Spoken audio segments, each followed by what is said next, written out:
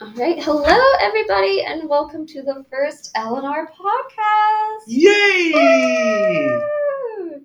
We're your hosts, Rebecca And Lance. and today we're going to be talking about some big things in film noir, such as money, women, and power.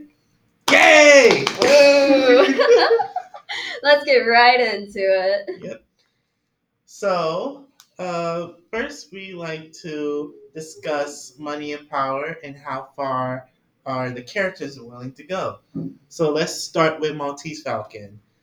My question to you, Rebecca, is how far were they willing to go to find a statue? I mean, definitely puts the perspective of, what they value into perspective because they do sacrifice a lot to get the falcon, and they kill people for it. Built a boat burns for it, and it doesn't even end up real. And they don't even seem to really care that it's not even real.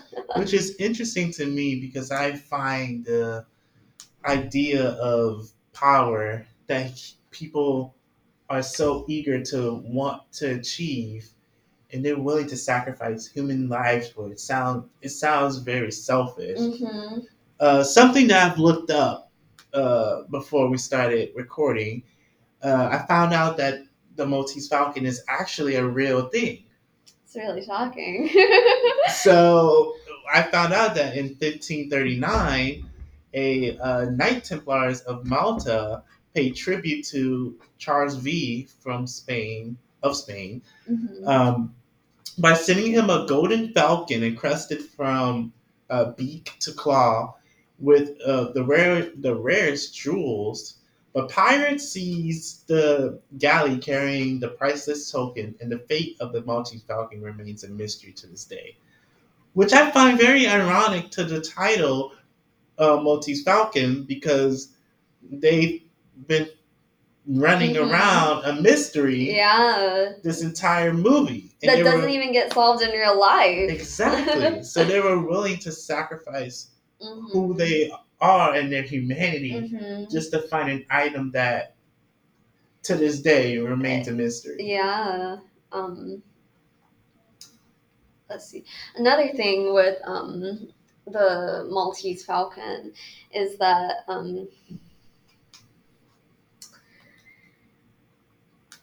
the main character, he's not even really interested in it, but he does get interested in it because he's bored, Yeah.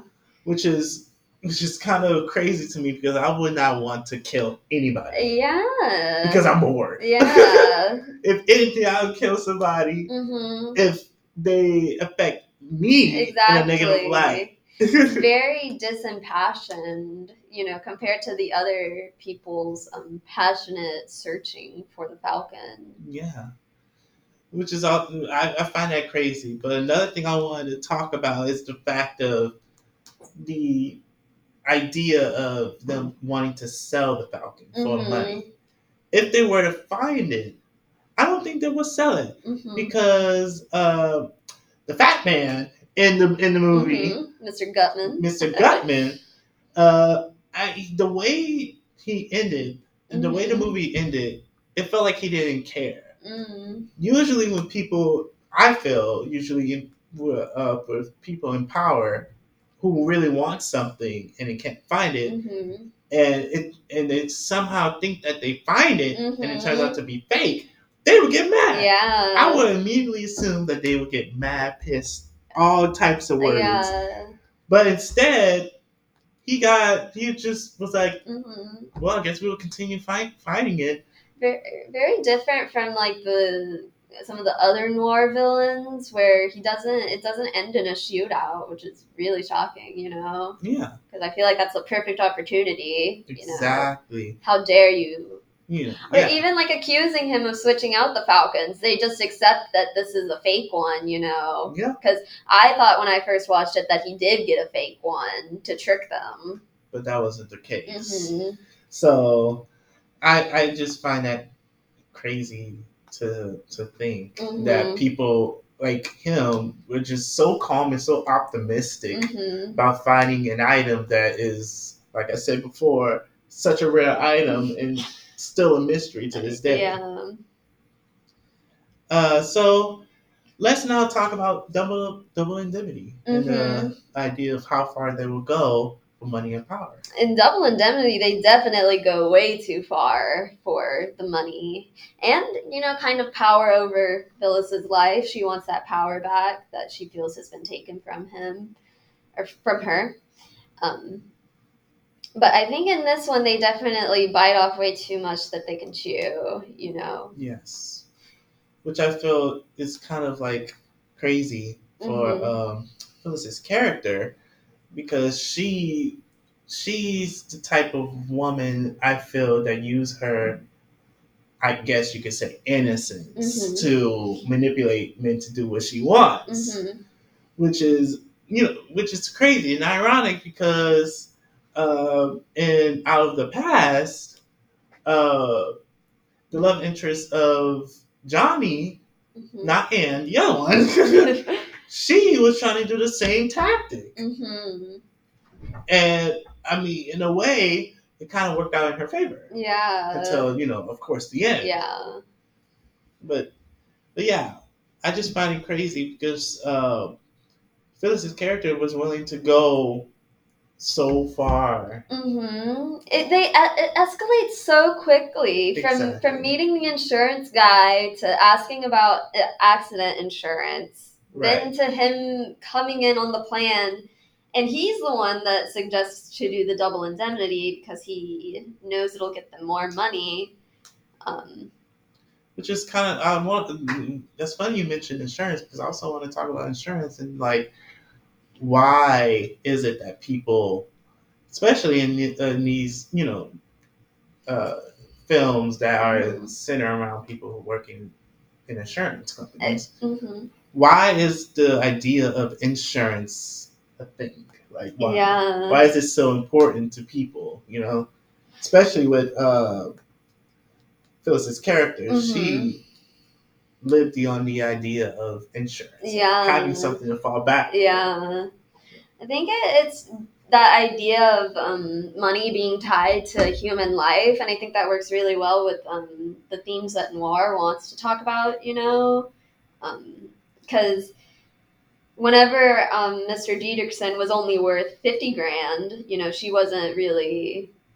There wasn't really a plan to go through with it. She had thought about it, but she didn't actually ever do it. It's not until Neff comes in and starts telling her that they can get $100,000 that she starts pursuing it. Yes, I find that kind of crazy because to me the idea of insurance. For me, in my life right now, the idea of insurance is, obviously something to fall back for when somebody dies, or if something happens to you, or your car, whatever, your house. Yeah, something to fall back for. But they spin the idea of insurance and double indemnity to be something so dark. Yeah, insurance really becomes like a weapon to use against people. Yeah, whereas it's supposed to be something that's, somewhat positive. Yeah, and I mean, that makes the motives of the murders not even seem really impactful, because it's like you're killing him for money, not for like passion or like anything like that, Like he not even cheating cheating, yeah. Not even cheating on you. Yeah, you just say you're unhappy. Just be like, oh, he broke. Murder's the only way to get out of it. Which is, something that's kind of wicked. Human, society in general. Because I feel like, especially in, what we're going through right now, there's a lot of murders happening on the news. And I feel like, the people that are committing those murders feel as though that they need to do that in order to, I feel like, either to survive, to make themselves known, or to make a statement. Yeah, it's definitely for a statement a lot of the time. Right. So it can in this case be, I guess, a little bit more personal that I know that you have insurance and I Yeah, want that policy enacted that I have you sign, but still does feel impersonal. yeah. I feel like a lot of these films, from Maltese Falcon to Double Indemnity, I feel like all these films are very personal, Mm-hmm. especially with the time period that Mm-hmm. it was released in. Yeah. Because a lot of people in that time period wanted to, you know, do it for do anything for money to Yeah. survive, Yeah. to climb that ladder, you Yeah. know, and they're willing to. Once again, like you said before, they were willing to sacrifice anything to be Mm-hmm. on that pedestal Yeah. of people in power. So, but yeah. Mm-hmm. So I think that's a good point to get to our next section of the podcast. Next, we're going to be talking about the women in noir. So this is an interesting topic that we're going to be talking about here, guys. Yeah. So This is going to be a big one. There's a yeah, lot. there's a lot going on with women in noir in terms of their femme fataleness. Mm-hmm.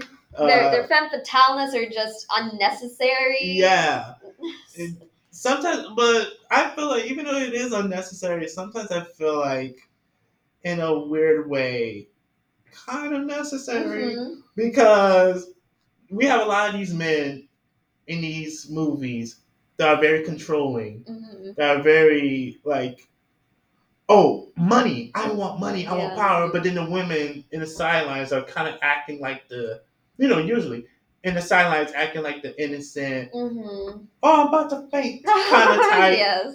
But I think this is a good, refreshing take Mm-hmm. on boss women. Yeah. Yes, it is. Taking upon the idea of like, Mm-hmm.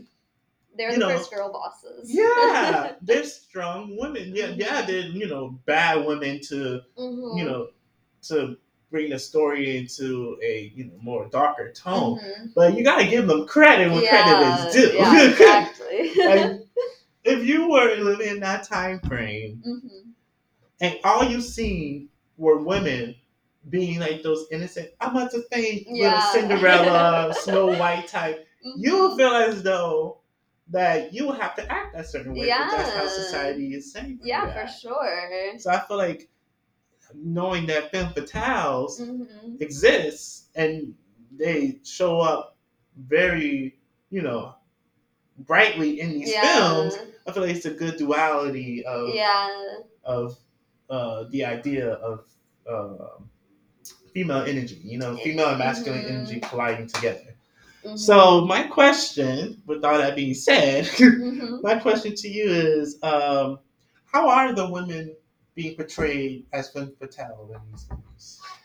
You know, a lot of them are just portrayed as being greedy, really, wanting to kill their husbands, and being a double crosser. Just not very good people.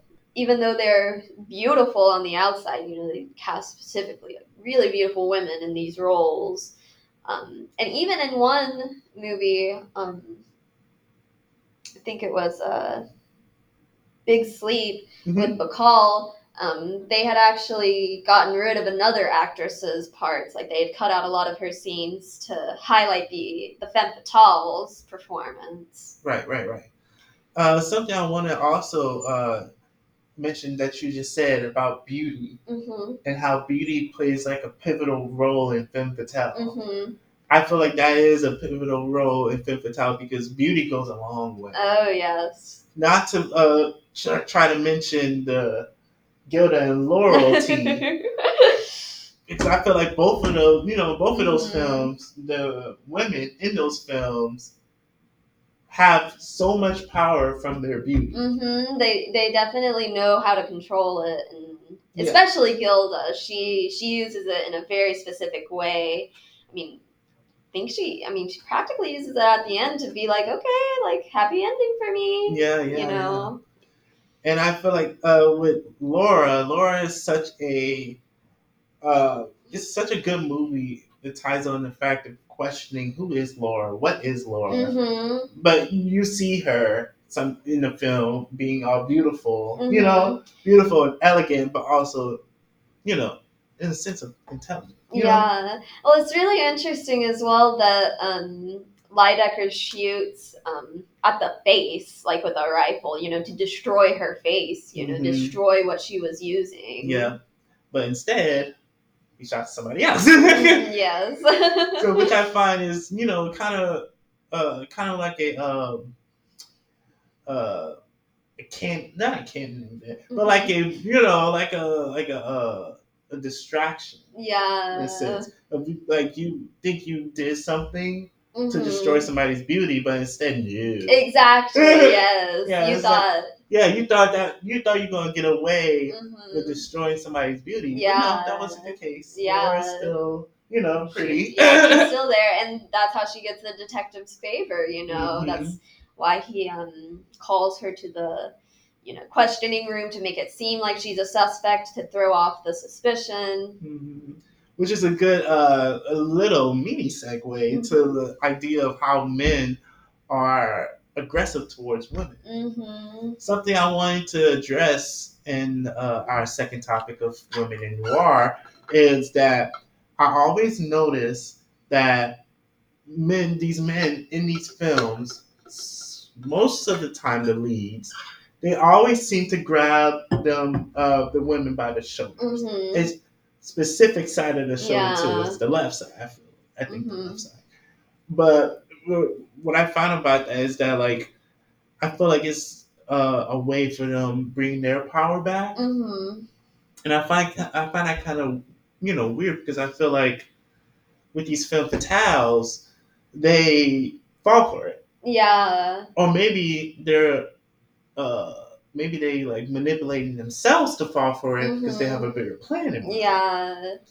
So I feel like sometimes femme fatales use the power of men against themselves Mm-hmm. so that they could climb up the ladder. Yeah. I can see that in one that we've seen. It was out of the past. Yeah. Mm. Um, and just about the physical aggressiveness, it also ties with the way that the women are portrayed as very sexual beings, such as in um, Gilda and Double Indemnity. Um, and so research shows that whenever a woman is in a more sexualized setting, that if she rejects a man, that he will be more aggressive towards her. So I think that's just them grappling with the woman being not only beautiful but also very cunning. Right. And they have nothing else but their own male physicality to be like, stop. Yeah. Something I also wanted to add up is, which is kind of ironic with the characters of the women and their personalities. I also wanted to talk about how these roles of these women have Mm-hmm. affected the actresses in real Mm-hmm. life.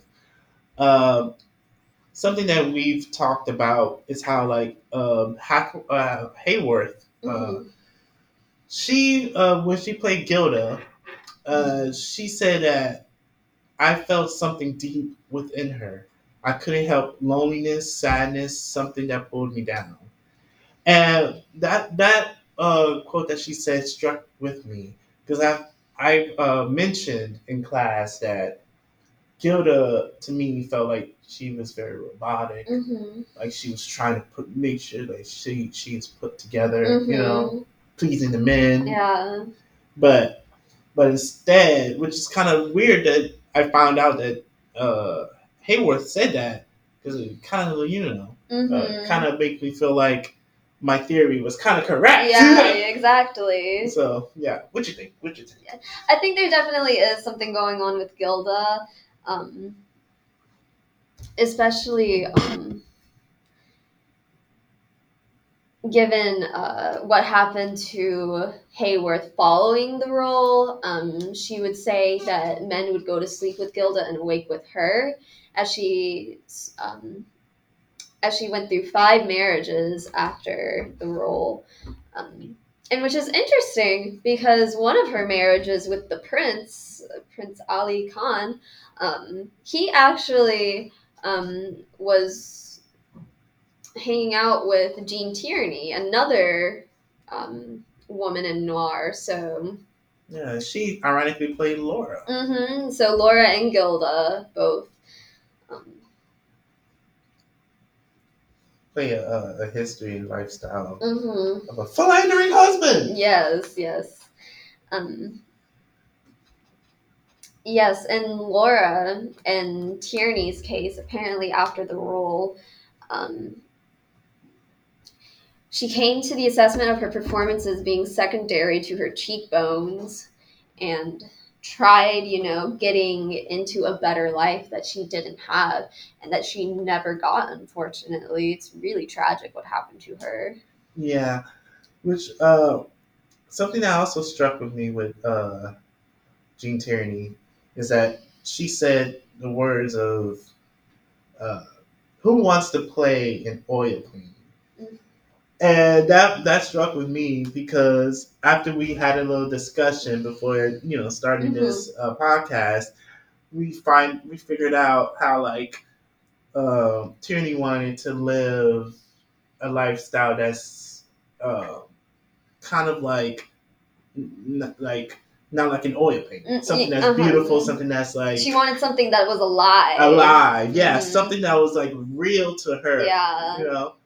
And I feel like she was stuck in this world where she Yeah. couldn't live a real life. Yeah, I feel like these roles for these two women in specific, like, just really are weird in connection with how their life ended up turning out. Yes, like a lot of betrayal, a lot of Mm-hmm.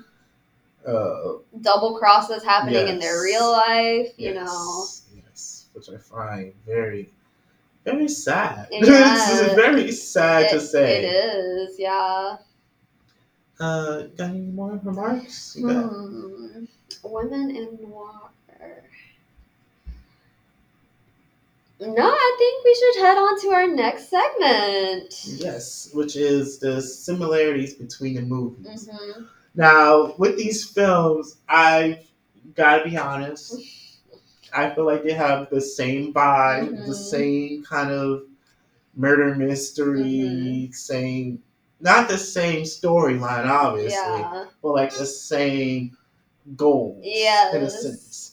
A lot of these movies from Maltese Falcon, Double Indemnity, Gilda, uh, The Big Sleep, The Postman Always Mm-hmm. Rings Twice. I feel like they all have a certain goal of wanting something unique. Yes, definitely.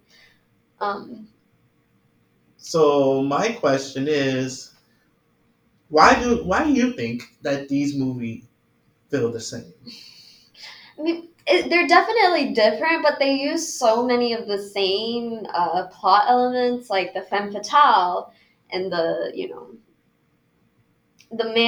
protagonist who just instantly falls in love with her. Even in Gilda, where they say that they hate each other, they still end up having a romance in the end. Mhm.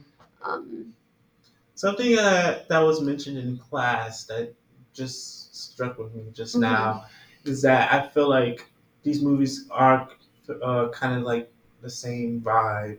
Is mhm, because that these movies were popular at the time. mhm, And with the time that there was a lot of war and uncertainty, mhm. people want to watch something that is not common but relatable at that time frame. Yeah. So I think from our teacher, she was saying how certain B level movies Mhm. were presented to army troops Yes. to watch while they were just sitting Mhm. around. Yeah. So I find that kind of interesting how these movies do feel the same, but they have a certain context with them that is relatable to Mhm. the time that they're in. Yeah, I think that they definitely all have the same kind of goal in mind to reveal like a dark underbelly of society. They all definitely want to do that. And they do it in very similar ways. Um, killing, shooting, Murder, like killing, shooting, murder, murder. So, is there betrayal. anything actually like unique about them when compared to each other? Because I feel like on their own, you can definitely see it as a great movie, you know. But Right, when compared to all the other ones, it kind of just feels like they all start, blending together. And right. I think there are some unique qualities that that separates the movies together. In the hmm sense, for instance, like Maltese Falcon, the literal name itself stands yeah, out because it literally talks about an object. hmm They were looking for an object, yeah, like an object that's old from 1531, yeah, that old, and in Double Indemnity, hmm to talk about insurance, the yeah. importance of insurance, having something to fall back towards. hmm That's a different, that's I see unique. that. Yeah, like different physical goals. They Yeah, want the different physical falcon. goals. They Yeah, want the money. yeah, they want the Falcon and money. And out of the past, I feel as though it was about power. hmm Um, uh, It was definitely different in the way right, that it ended. It felt almost kind of Bonnie and Clyde-ish with the exactly, shootout at the end. exactly. The femme fatale of that movie, she wanted power. hmm She wanted to grab hold of Johnny hmm and basically in a sense use him as her puppet. Yeah. Especially in the scene where they were on the beach, hmm um, where they were on the beach, she was on top of Yeah. him. Oh, yeah. So basically, insinuating that she wants to be the top dog. She wants to be the Yeah. one in control of the situation. Because later she does note that once everybody else is dead, that she's gonna be the one that he like has to negotiate with. Exactly, exactly. She wants to be the one wearing the pants in the hmm relationship, which is, not to bring us back to women in noir, but to bring us back to the women in Yes. noir, which is, I feel like, in a sense, I feel like even though her character was dark, hmm was bad, bad in the sense of she was, the bad guy. Yeah. I feel like she has a light in her Yeah. that basically trying to give a message to women that you have the power. Yeah, You have definitely. the power in you. You just have to go out hmm and be confident and brave, and take what's yours. hmm Take what also work for it. Obviously, work for hmm it, but don't be lazy about it. Yeah. Yeah. Makes me think of the first scene where Phyllis is introduced in Double Indemnity, how she's almost completely naked and with a white towel on, just to symbolize that kind of innocence Right. that she has at the beginning of the movie. Yeah. Not to bring upon innocence, but I feel like hmm a lot of these films with the women, they also use the hmm idea of innocence uh, to get their way. Definitely. I see that in the beginning with Maltese Falcon, with the first story that Miss O'Shaughnessy tells the detectives to get the whole thing going was just a complete lie. Exactly. And Yes. I didn't even think she would be an important character at the beginning of the movie. It wasn't until they showed up at her house and she started just spilling that everything was a lie that I realized that she was going to be an actual character. Yeah.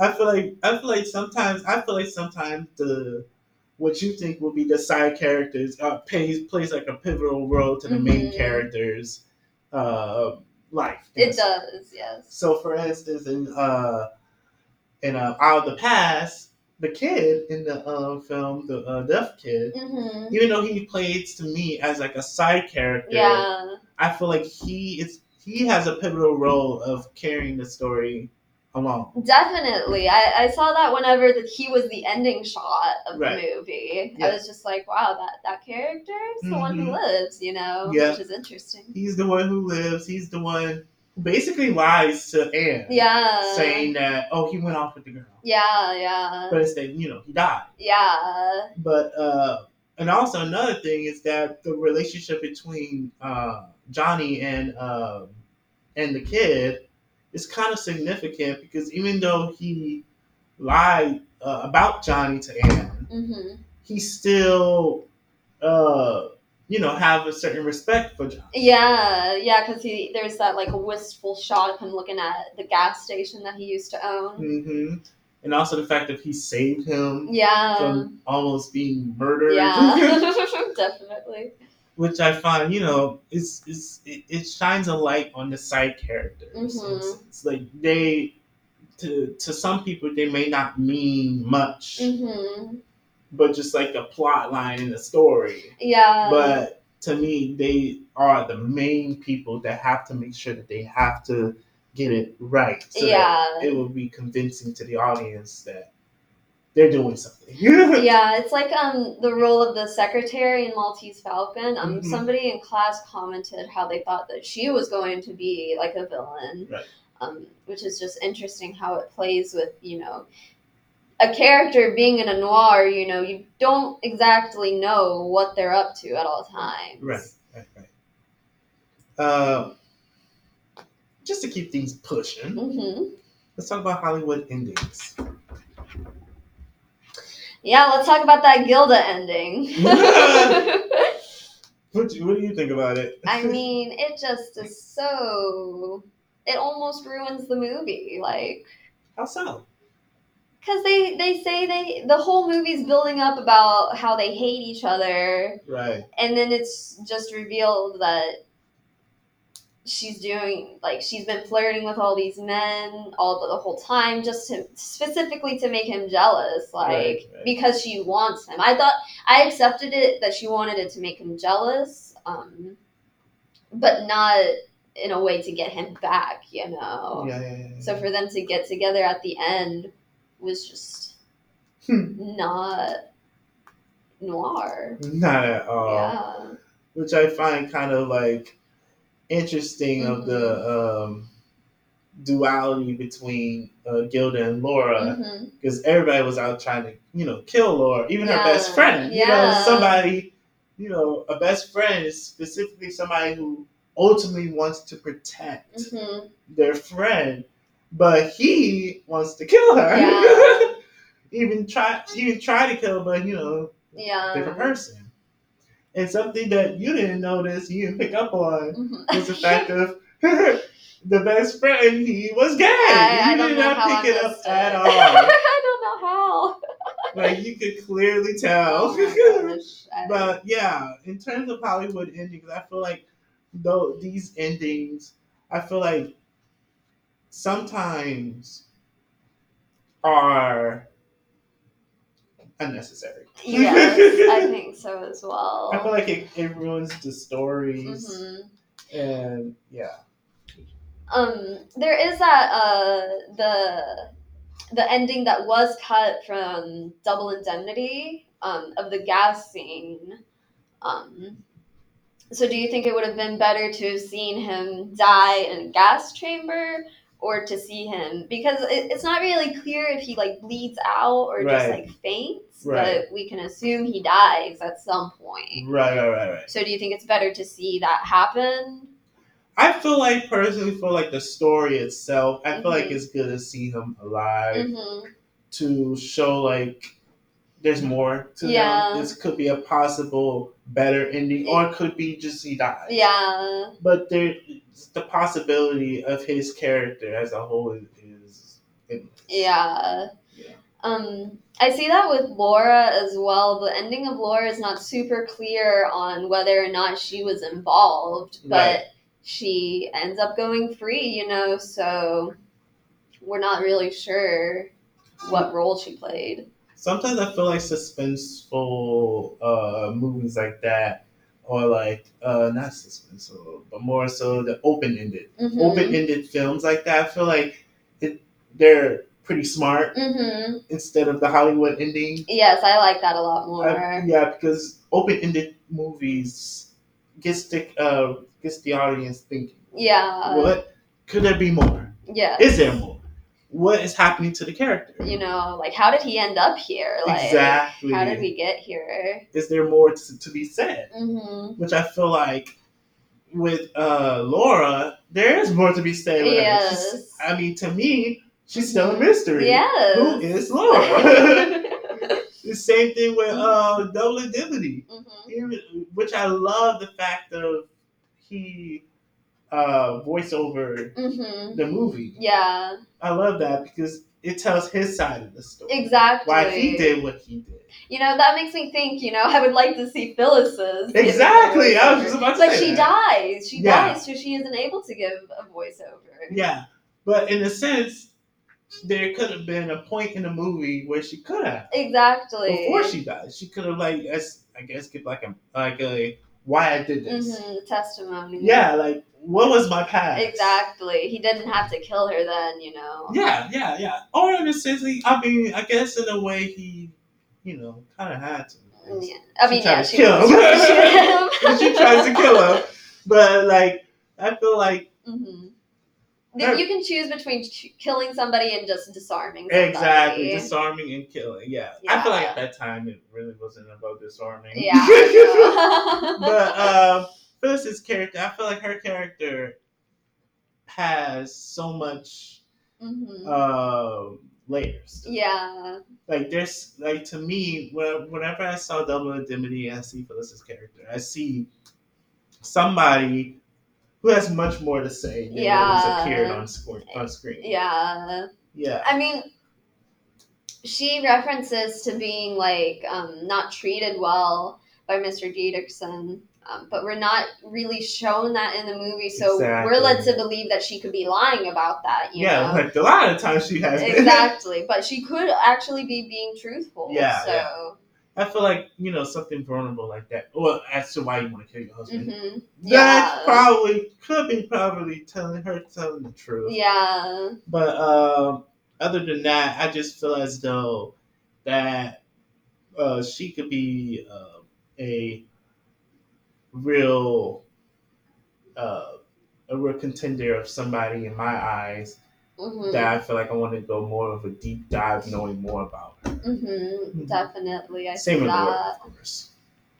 So another thing that we want to talk about is the lighting and how there's a duality between darkness and lightness, and how sometimes when it comes to lightness, it's kind of manipulated to be the darkness, and the darkness to be manipulated to be the lightness. Yeah.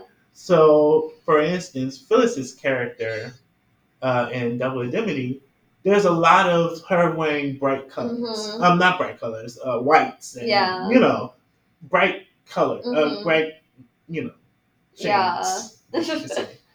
And her hair was blonde. So to me, I feel as though that, and as we know from her, she's femme fatale. Yeah. So I feel like the lighting for that, when it came to her, she always appeared to glowing and heavenly. Yeah.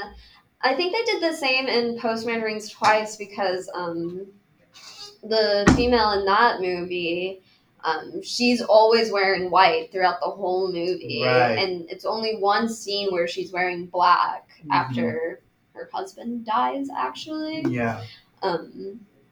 So just showing that, it's performative first, her tragic, or, her acting sad, and that, she can be hiding in plain sight this whole time. Yeah, and I find the lighting with the men is always to me so dark. Except for the best friend in Laura. I feel like he's one of the main bad guys. Yeah. But he has a light persona. Yeah. And on camera he appears to look very bright. Yeah. Which I feel like it's a manipulation to show more of his dark side. But I digress. The guys and the main character guys in all these movies, they all have a dark, mysterious, always wearing the fedoras. Yes. Always wearing the coats. Always hiding their face. Exactly.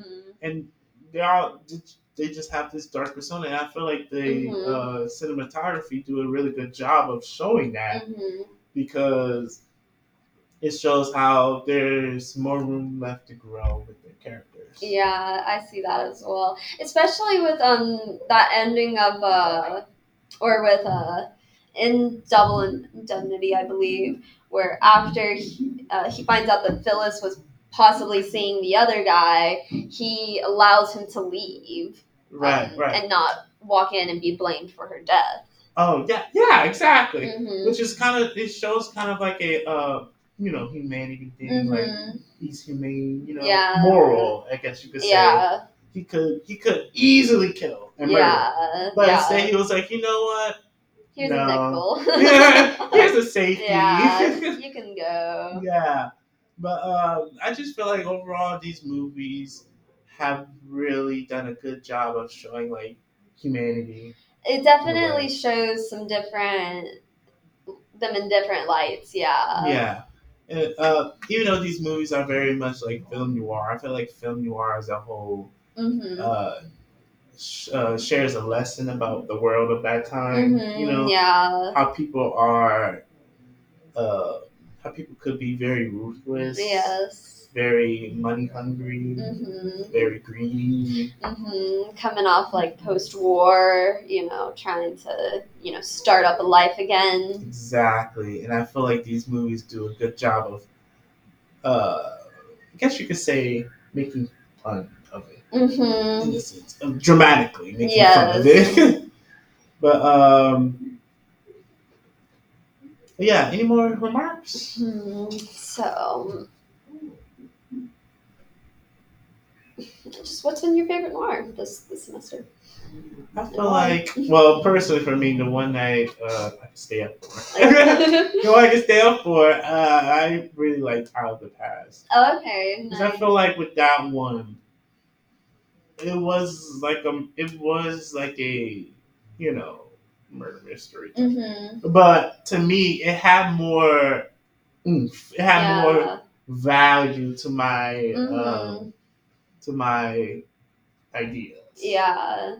Definitely, that was a good one. I liked how the female character just seemed to like keep going through, and like you could see her going back and forth between like trying to be innocent and then being sent to tell. Which I feel like they casted really good. Yeah, she did a great job. Great job with showing the duality of innocence and violence. Yes. Yeah. How they can live in the same person. Exactly. Even like towards the end, when she realized that she can't use her innocence. Yeah. And her whole persona, her whole aura shifted. Yeah. With a snap of her finger, it shifted to her being aggressive, more, oh, you horrible, why did you do this to me? So I feel like that was like her last hoorah of trying to like get her way before the her demise.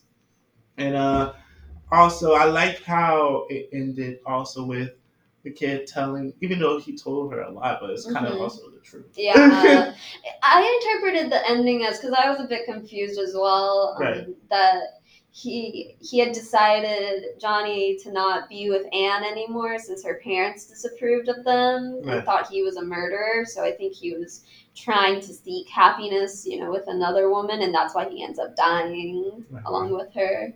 Which I feel like their relationship wasn't going to last either way. No, definitely. Because Anne is such a pure character. I feel like she represents the real idea of purity. She's like, I feel like out of all these films, Out of the Past is the only film that has a character, to me, that has a character that literally shows purity. Yeah, actually. And Anne. The one person so far that shows purity is in Anne. And I think that it's a good way of showing that there's good in the world. There's people that have good intentions, that doesn't want to kill for money. Who just wants to be happy. Exactly. Essentially, that's pretty much what she wanted. Yeah. She didn't care if Johnny murdered. She didn't care about his past. She just wanted him. And I feel like the kid, saw that energy. And Yeah. he saw that she was too good for him. Exactly, and wanted her to move on and have a happier life.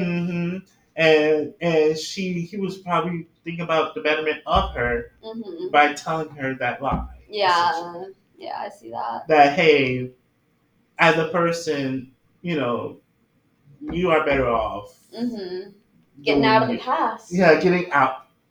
There it is. So, with that being said, we would like to do our closing remarks. Thank you, listeners and guests.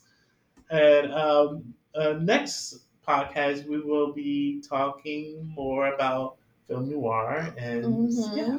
Thank you so much. We'll see you next time. Bye. Bye.